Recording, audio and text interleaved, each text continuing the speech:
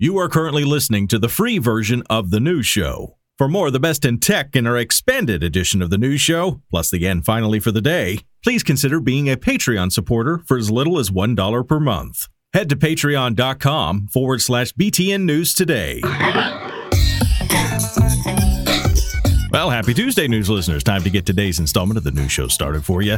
It is the 19th of September, 2023. Got the best that's going on in tech right now, and we'll get you caught up on it in around 5 minutes.